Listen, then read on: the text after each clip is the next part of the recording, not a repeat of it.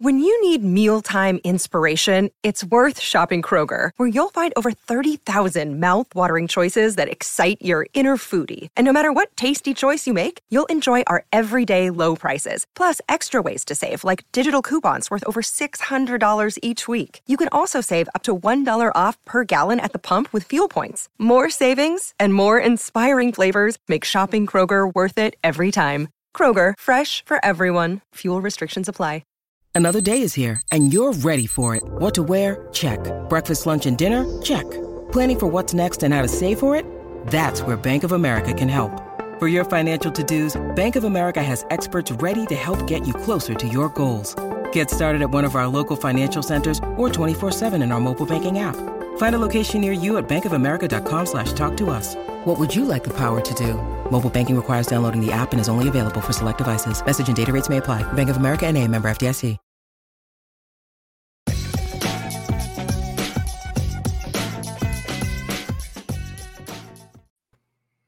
How's it going, everybody? Welcome back to episode 6 of Steelers Draft Talk. I'm your host, Derek Bell. With me is my good pal, Nick Martin.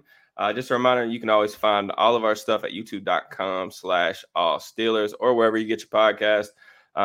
Today, we're going to just go through a couple players that we've been watching some film on, give our thoughts on those guys, and then get into a little bit of bowl action, which starts up this week. It's had a little bit of an off week last week without any games, so nice to get back kind of in the swing of things. But without further ado, how we doing, brother? Oh, I'm doing pretty good aside from game on Sunday, but hey, that's why we're about to talk about the draft. We got to look ahead. Yeah, it's going to be interesting to see the Steelers definitely. That was a rough loss to take, especially I always think that the worst way to lose in football is just getting punked out, especially at the line of scrimmage and out physicaled. And that was very clearly the case on Sunday against the Ravens. So, yeah, I mean, it definitely helps. You know, the Steelers are projected right now as to have three top 50 picks, probably going to end up being like some 3 in the top 45-ish range. So, you really like to see that. That's going to draw a lot of interest come draft time, which I'm really excited about. But all right, let's get into it. Well, who you want to talk about first? Who you been watching lately? So that performance on Sunday really made me want to go look at the defensive line group, especially.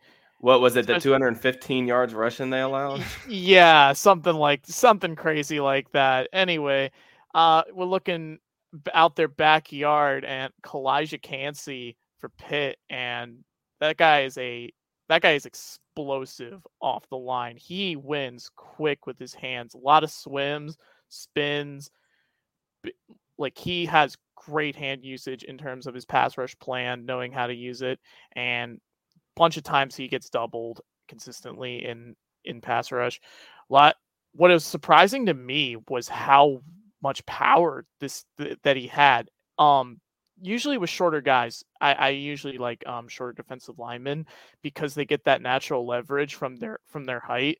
You don't have to worry as much about their pad level as a result.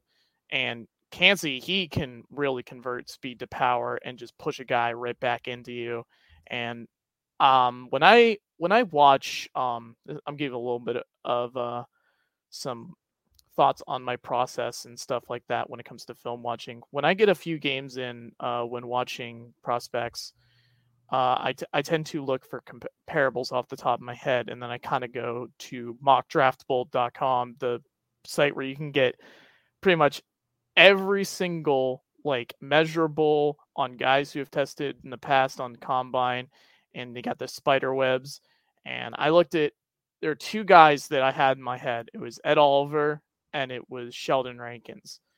And he kind of wins more like Rankins, where he wins with a lot of finesse, but he's got a little bit of that explosiveness of Oliver that I like to see. So I think Kancey very much, if he comes out, he's going to be like early day 2 at the very least. You'll see guys with him, with guys shorter than him, they'll typically have a shorter wingspan, and as a result, you might have some more missed tackles. He definitely, in the games I noticed, whenever he was holding up at the point of attack and trying to anchor, he would he would hold the line of scrimmage pretty well. The problem is he would try and use the other arm to try and trip up the guy, like the runner, and and a lot of times he just wouldn't be able to get that full arm extension and be able to bring him down, which is what you see more with like your Cam Haywards, your Stephon Tuitt, because they got that massive wingspan. So that'll definitely be something to watch with Kalijah Kancey, but really impressive player, really explosive guy that would definitely, he might not be a pure scheme fit, but he's a guy that you want to work into your scheme. You want to work around him because of the type of player that he is. And I think that's the type of guy that they need to get on their defensive line because, good Lord, they got mollywopped. Yeah, it was an ugly performance against the Ravens, without a doubt. Yeah, Kancey, to me, he's not a guy that I've gotten the chance to study just yet, but just watching Pitt live a lot over the past couple of years, like you said, the first thing that sticks out is just that explosiveness off the ball, the quickness, the first step quickness off the line, really notable. And you kind of have to have that as a smaller guy.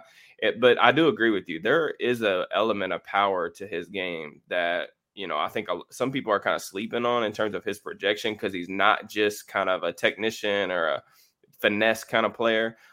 He can really unlock that power and he can do it quickly. That's the important part. So yeah, Kancey's definitely a guy.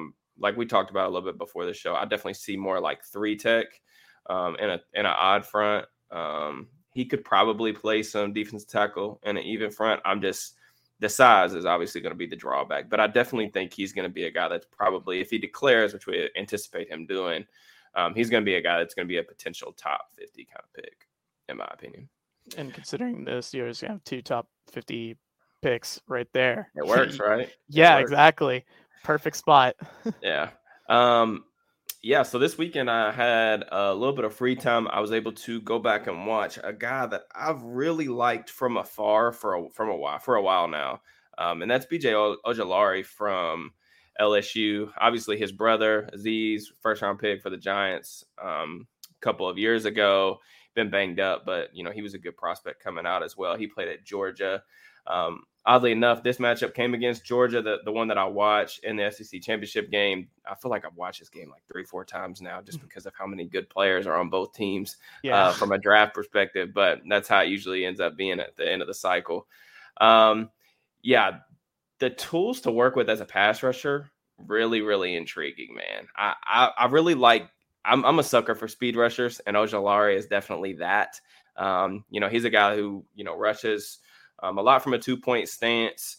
The thing that really stuck out for me against Georgia was just the pass rush plan. I knew that he was a speed rusher and the kind of how he won, but I didn't really have a good grasp of understanding in terms of, how unique he was in terms of setting up his moves. There was a stretch of snaps in the second quarter where he went, I think, long arm, ghost move, 2-hand swipe in a matter of like 4 or 5 plays. And this is against Broderick Jones, left tackle from Georgia, who's probably going to be, if I had to guess, a top 50 pick. Yeah. I'm a little lower, I think, on the consensus than most people, but he was really giving him some problems. And I felt like, I don't know for sure, but it really seemed like Georgia did some things after that little stretch where he started getting some pressures and hitting Stetson Bennett a little bit, that they had to kind of manipulate their game plan a little bit to get the ball out of Bennett's hands because Ojulari was in the backfield a lot. And then you started seeing a lot of short passes, screens, things behind the line of scrimmage to kind of neutralize his effect. But Ojulari really explosive off the ball, good first step quickness. And I think the thing that I really, really am intrigued by, I haven't watched every edge rusher obviously yet, but one of the bendiest guys that I've seen in this class, the ability to bend through contact, that ghost move is really real. And I think that that's really intriguing. There's a very clear 3-4 outside linebacker edge projection to the next level. And I don't think he's a liability against the run. He does some really nice things in terms of lateral movement, in terms of, shaking blockers, getting in the backfield, penetration. It is notable to me that they do move him to the weak side of the formation a lot. So he is able to kind of mask some of that stuff at the point of attack.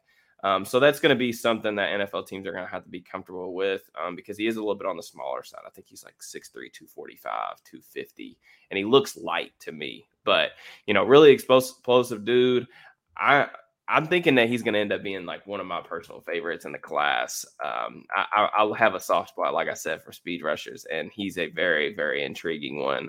Legit round one possibility, in my opinion. Yeah. Most of my familiarity with BJ Ojulari had to do with viewings I had last year when I was watching other LSU prospects, and then I'm just mesmerized by this guy who's just dipping under these offensive tackles. And then you learn that he's related to Azeez Ojulari, and it makes a lot of sense, considering their flexibility. And yeah, you talk about speed rushers, like when it comes to the best NFL edge rushers in the league, you have to have that bend. Mm-hmm. That bend is so crucial, but not just that, the hands, the pass rush plan. I haven't dug in too deep, but from what you said on 4 to 5 plays, just going from the ghost. I'm a little lost for words right now. I'm sorry. But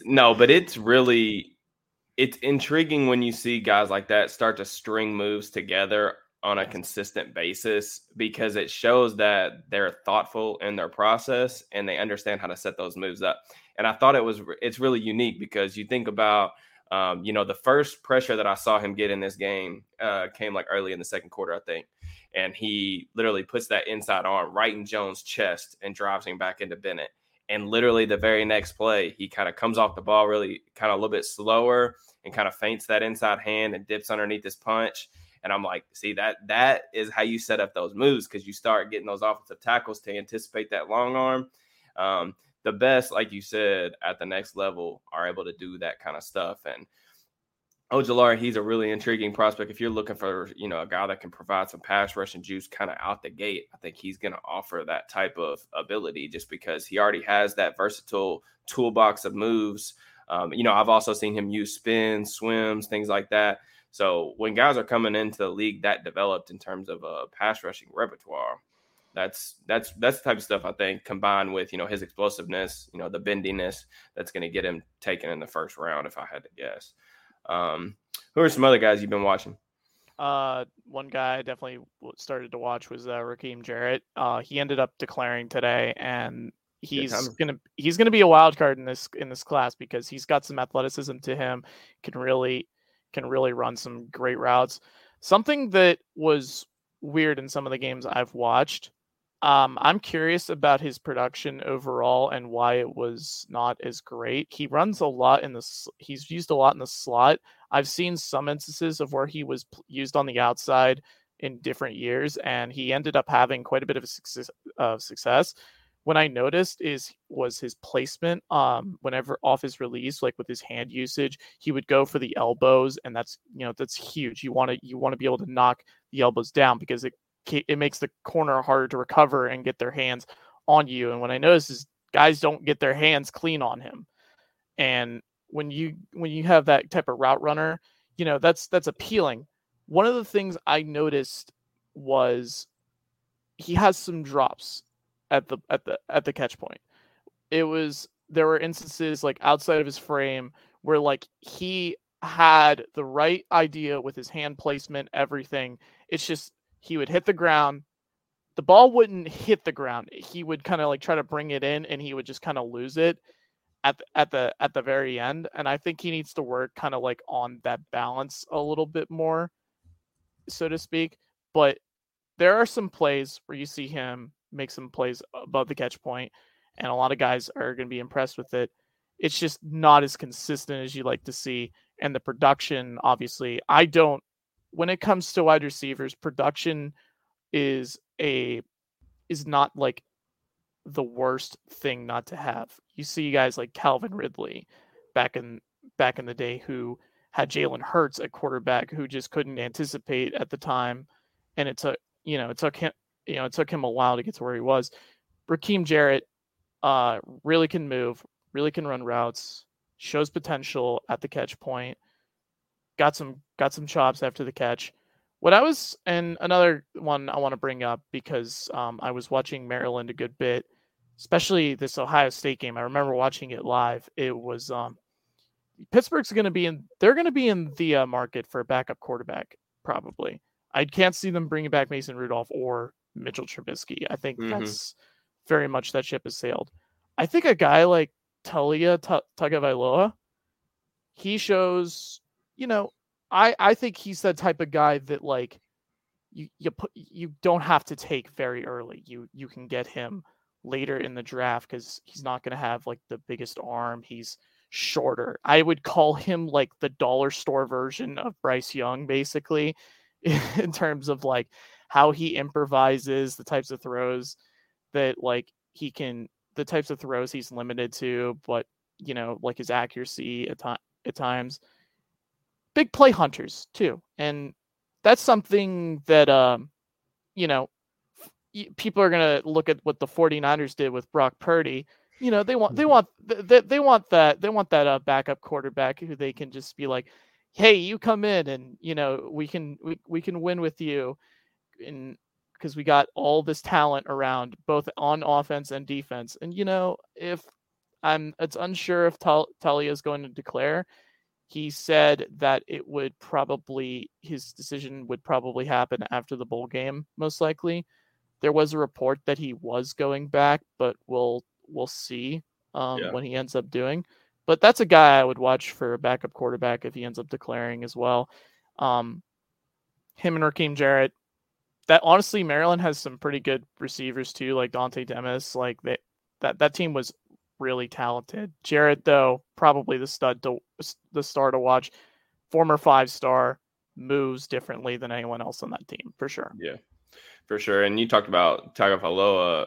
The Steelers love NFL bloodlines, so that's definitely notable. And they are going to be in the market for a backup quarterback. That's honestly one of the things I'm excited about with this class is I feel like I'm going to get to really dive into a lot of like day 3 type quarterbacks because we saw them take a guy like Chris Oladokun in the 7th round last year. I could easily see that being the case again this year to try, even if they bring in a vet to back up Kenny Pickett.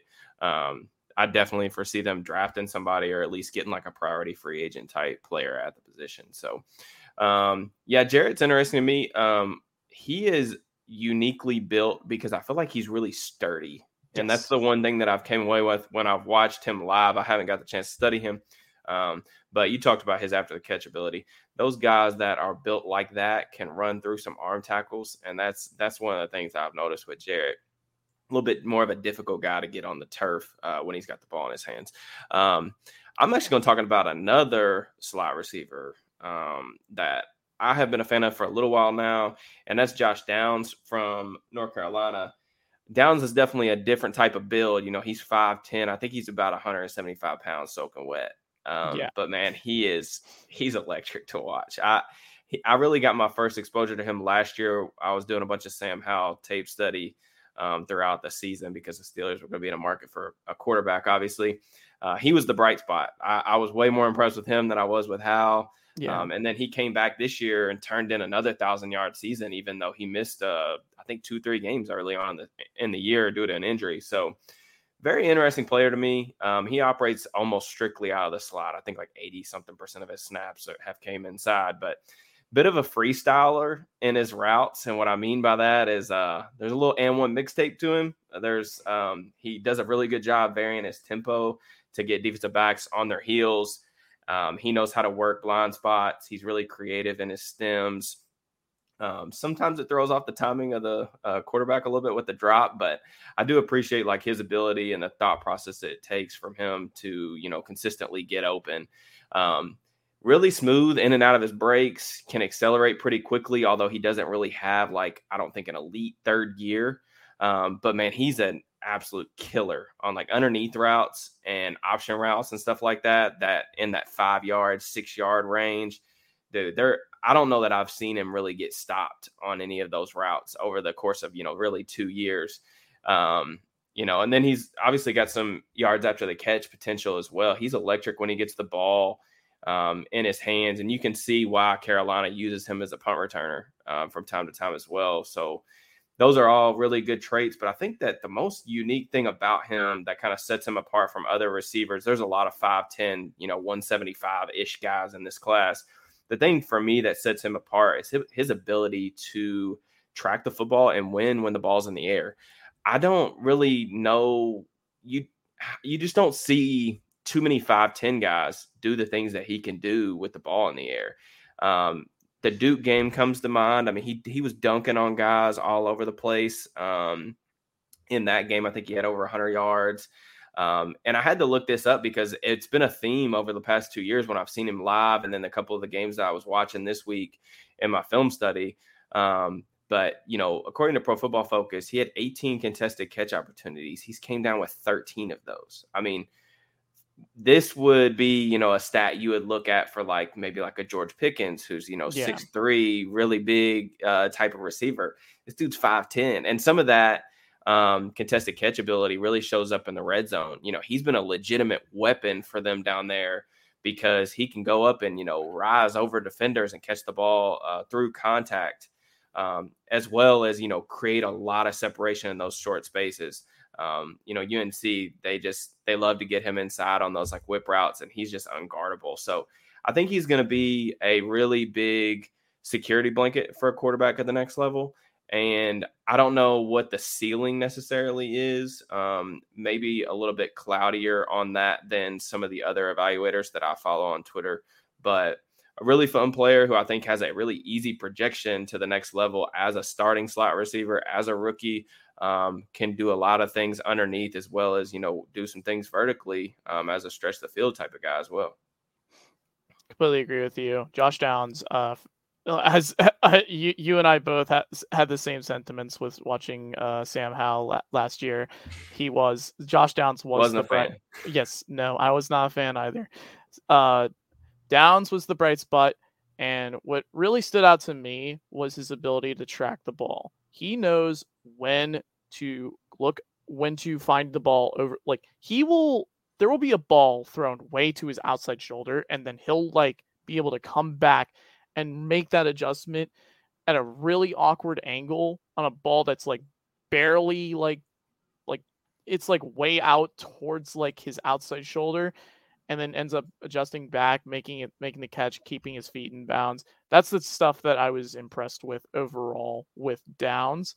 The concern I had, and this was going back to last year's film, I haven't really dug into him much this year, aside from live viewings, but he had a lot of drop balls, and that was a big thing for me, was seeing a guy who has good catch technique and ability to track the ball, but he just has these random concentrations drops the way he does. That was a really strange thing for me to see, honestly, with a player like him. But like you said, explosive with the ball in his hands, can stretch you vertically. If you have to deal with a few drops every once in a while, you deal with it. You don't want every player on your team to have those issues, or else you have serious contrasting skill sets that don't. You want receivers that are different in terms of their skill sets. And Downs overall, he can stretch vertically, can give you stuff after the catch.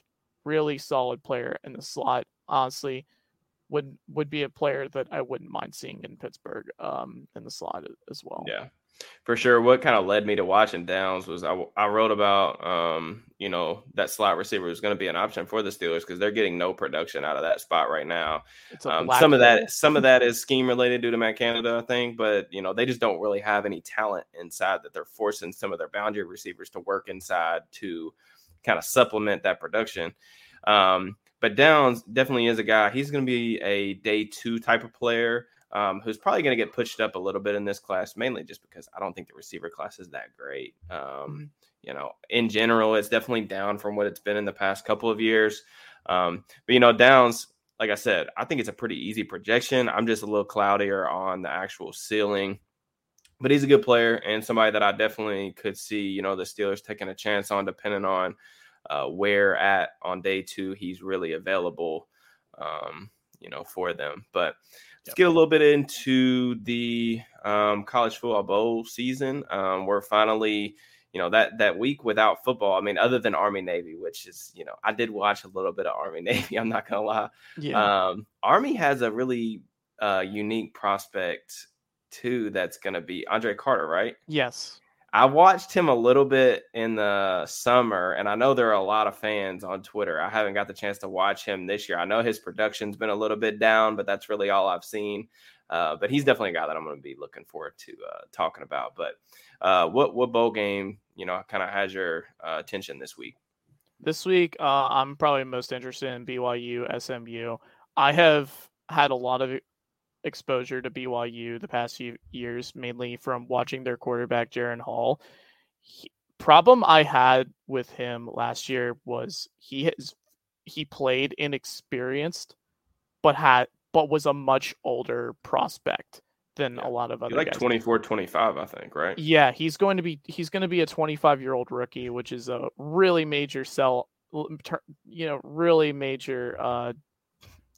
It's going to turn a lot of teams off for sure. And the thing with Hall, though, he has that arm talent. He can run the ball pretty well. The problem, this dude has not proven he can stay healthy. Both years, he's potentially going to miss his second bowl game with an injury, and he dealt with a shoulder injury a good amount this year. Set career highs with his numbers, passing yards, touchdowns, 31 touchdowns to 6 interceptions. And overall, I've seen him a lot on film. He throws guys open a ton. He throws the anticipation outside the numbers really well. The problem is he's a shorter guy. So unless they're manufacturing a lot of middle of the field type looks that are wide ass open, you're not going to see him hit the backside dig consistently. But I like how he moves in the pocket. I think there's definitely a good quarterback there. I'm not sure what his ceiling will end up be, but late day 2, early day 3 is about what I project for him. Guy I'm really excited to watch is Puka Nacua. I've seen him a lot. His balance at the catch point really stands out. He can make the catch with a guy right over a guy and still be able to keep running. And his after the catch ability, this is going to sound a little crazy, but it reminds me of Hines Ward, the way he can stiff arm and just he's physical after the catch, but he's got some wiggle and he's more explosive than you think for a guy as fluid and as big as he is. He's listed around 6'2", 205. He's solidly built. And I think he's a good route runner as well. He's not always going to be open. I think he creates most of his separation within the intermediate and the short game. Where he wins vertically is just that the trust factor. You see it with George Pickens sometimes when he's not open, but he's open. Yes, but he's open. And that's the thing with Puka Nacua. He wins those contested catches. I'm not saying he's going to win those like George Pickens, but Puka absolutely, he plays a hard game especially, and I'm a huge fan of him. Another NFL prospect too, Blake Freeland is projected as among the top tackles in this year's class, and while I haven't scouted him specifically, I have noticed whenever I've watched Jaren Hall, he has some of the cleanest pockets you'll ever see a quarterback have, and I think Hall navigates the pocket pretty decently, considering how much his O-line keeps him free. He doesn't give him too bad of habits, but I never see Freeland end up giving up pressure, and that's always a good thing. You definitely those are the 3 guys I think you want to keep the most eye on. Rashee Rice, unfortunately, is opted out for the game. He will not be playing for SMU. He is considered the top senior wide receiver in this class. Definitely a guy who he played a lot in the slot last year, and he's played a good amount outside this year. And I'm very interested to go into his film further because some of the stuff I've seen with him after the catch and at the catch point is really intriguing for sure. Yeah. Just speaking from, I remember you talking a lot about Hall before the season. So I've watched BYU a little bit, and I know that they are sort of a offensive line factory over there. You know, they've had a lot of good players up front in the trenches. But speaking of Rice, I had a kind of hot take that I came across of a week ago, and this is really just limited viewings of Rice, of what I've seen of him. I wouldn't be surprised if he goes first round, because I think he's going to test really well, especially for that size, because they list him, I think, at like 6'3". He's a pretty big dude. I think he's more around like 6'1"-ish. Is he? Okay. I think like from what I've looked, I think he's more like 6'1"-ish, but like he has a pretty good wingspan from what I've seen. Yeah, the phrase that I think really fits the billing for him is ball winner. Like just the ability to dunk on guys at the catch point. There was a couple, I think it was against Maryland early this year, where they threw him 2 balls up the seam, both of which he was open before the throw, and then the throw kind of led him into contact, and he still dunked on guys. Definitely the top senior guy that I feel like in this class. But, you know, there's a lot of slot options early in the draft, even with a guy like Kayshon Boutte going back to LSU. You know, we've already talked about Josh Downs. We've talked about Jordan Addison on this podcast. You look at a guy like Jackson Smith and Jigba. You look at Rashee Rice. Like, if your team needs a slot receiver, I think that's probably the strength of the receiver class. I think when it stretches out to the boundary a little bit, it's where it gets a little more thin. But Rice, man, very unique ability to win the ball in the air. And that's something that I love. I think it gives him, you know, the ability to stretch the field. He's somebody that, you know, I would be very surprised just in the limited viewings that I've seen of him if he doesn't go top 50. And I really think there's a good chance he can go like sneak into the end of round 1 in a relatively weak, you know, receiver class. Let's see. There's a, you know, interesting bowl game that I want to talk about as well.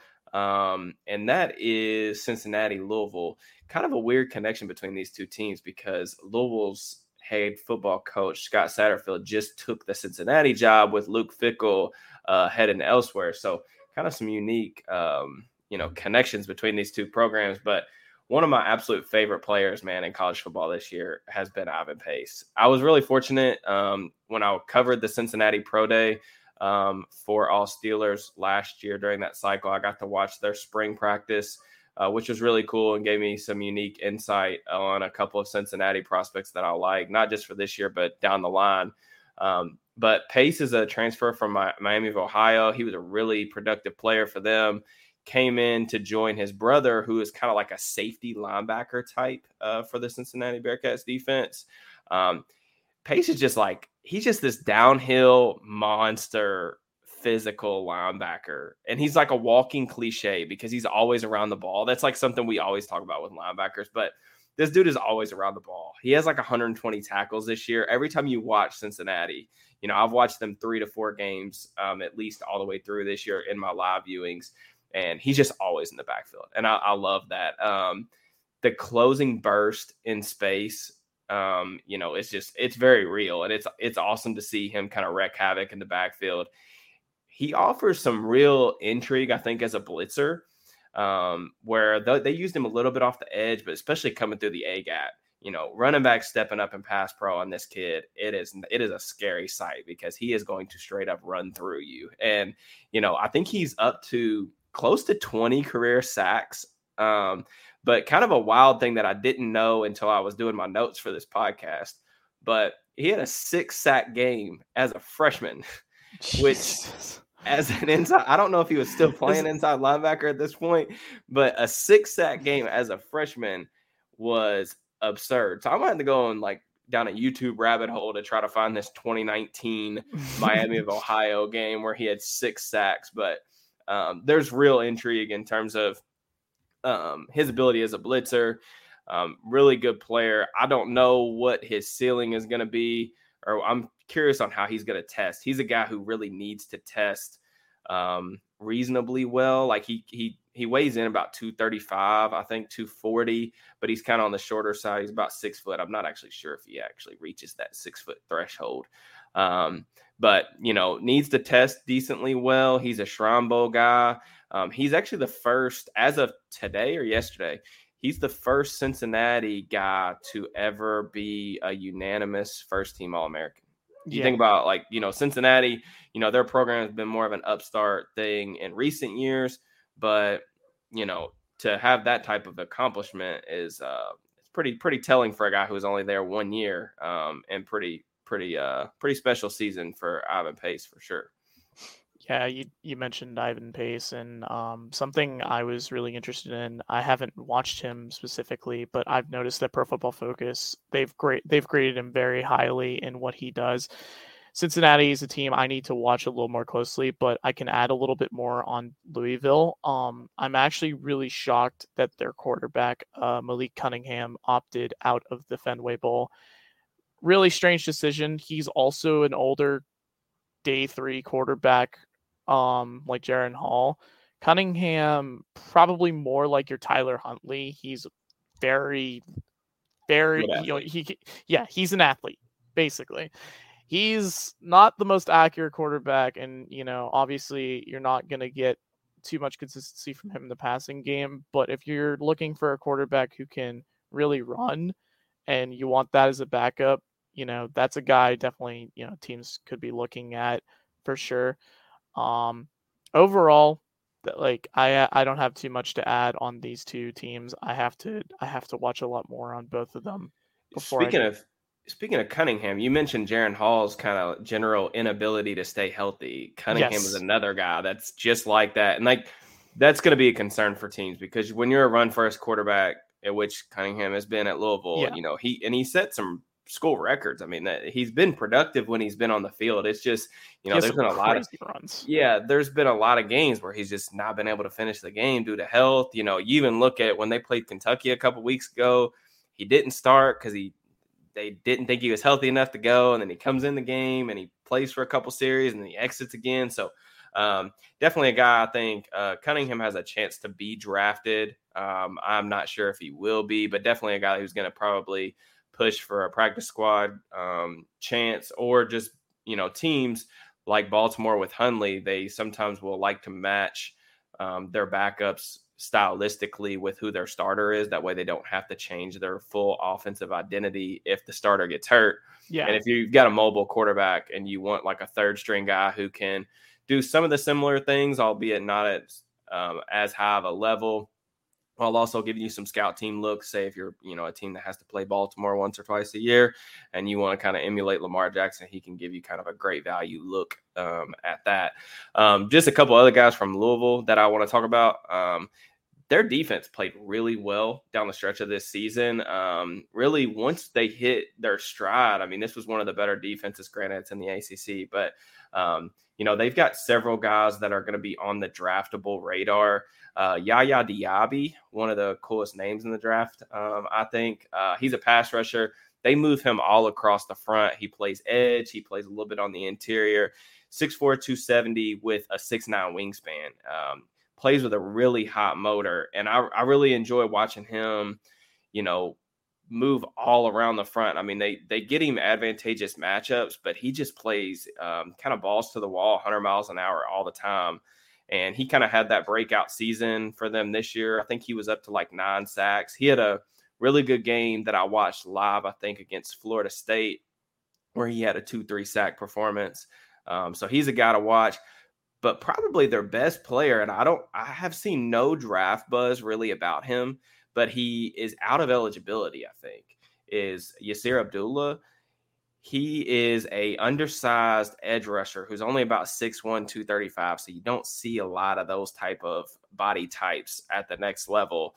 But the dude can really rush the passer. And, this is a guy who's exclusively a speed rusher. I talked a little bit about Ojalare's pass rush plan and how he has like this detailed set of moves. Abdullah is not that, but he can win the corner. And he can do that consistently. I mean, I think every time I was watching Louisville this year, it was elite first step quickness, getting off the ball, winning the corner, strip sacks, stuff like that. So he had some good games down the stretch against some good competition. When they played Clemson, he played fairly well. When they played NC State, I think he had like 3 sacks in that game as well.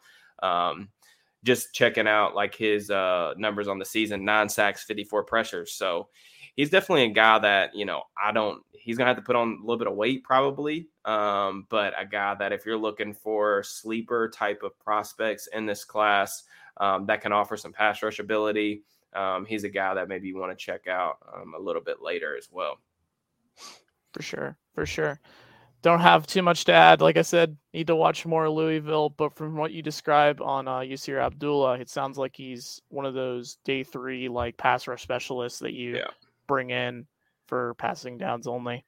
Yeah, and I think there's when we're talking about like bowl games too, like not just this week, but just going in the coming weeks when we're going over matchups. We talked about this a little bit before we hopped on, but the bowl games are really going to be interesting for, day 3 type prospects. And that's why, both of us kind of hit on some guys that are going to go a little bit later in the draft because we're seeing so many of the top prospects opt out of the bowl games to avoid injury, kind of protect that draft stock.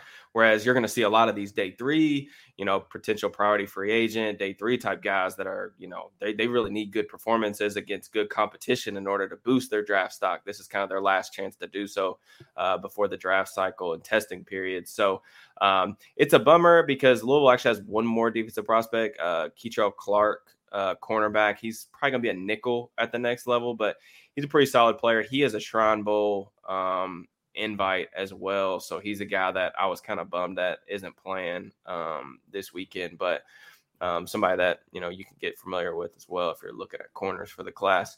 But yeah, I think we're about wrapped up here. Once again, we appreciate all the support on the channel, on the pod. Feedback's been awesome to see. If you like the podcast, make sure you drop a like, be a friend, tell a friend type stuff, and we will holler at you guys next week. Peace.